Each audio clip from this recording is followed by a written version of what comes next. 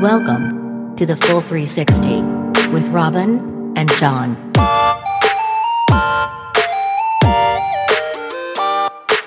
John, scientists at Cambridge put together a computer program to determine the most uninteresting day in history, and they came back with Sunday, April 11th, 1954. The most uninteresting day in history. Right. Tell me how they rated uninteresting. Well, the program went through all of world events, elections, wars, births, deaths, and whittled it down to this one day in history had so little going on that it was determined to be the most uneventful day in global history and therefore the most uninteresting. Now, this is obviously, since recorded fact, because I'm sure there were plenty of days in the middle of a field in the middle of nowhere that were pretty bloody uninteresting. But I just thought that was it reminded me of the Hitchhiker's Guide to the Galaxy when they came up with the computer to determine the answer to life, the universe, and everything. Same sort of thing, Yeah. I kind of think that day sounds amazing. Right. In a way. It sounds like the day to just sit in your garden. I mean, it's April, so, you might have a nice sunny day. Lovely. Put your feet up. Yeah, it's a Sunday. You probably got the day off. Oh, my gosh. It gets better and better. You pour a drink, maybe a cup of tea, read the paper, read a book. Nothing going on. Nothing to worry about. No bad news. No bad news. But doesn't it make you think about just because people will ask each other, how was your day? And it's such a personal thing to you, like, how was your day? Maybe if you'd been alive on April 11th, 1954, you personally would have had that could have been the most exciting day of your life. But collectively, it wasn't, right? That's amazing. The perspective is just so interesting on that. It is. And to be honest, I find the question that they asked the computer quite ridiculous. I mean, I guess the uninterestingness, you're right, on an international level, on a news-based level, it's like maybe the most uninteresting for journalists.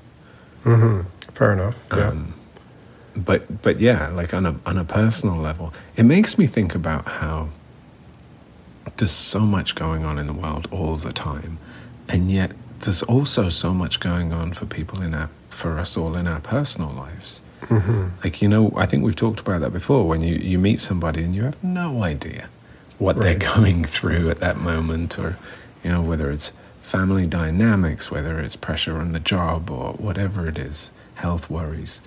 And yet you run into that person and you share a moment at the grocery store checkout or whatever. We're just like carrying these whole life stories around with us, interacting, bumping up against each other. And then there's this big collective thing going on.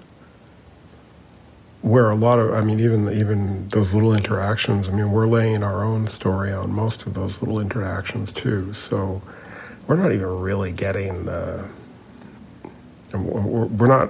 we're still seeing it through our own lens, right? Absolutely.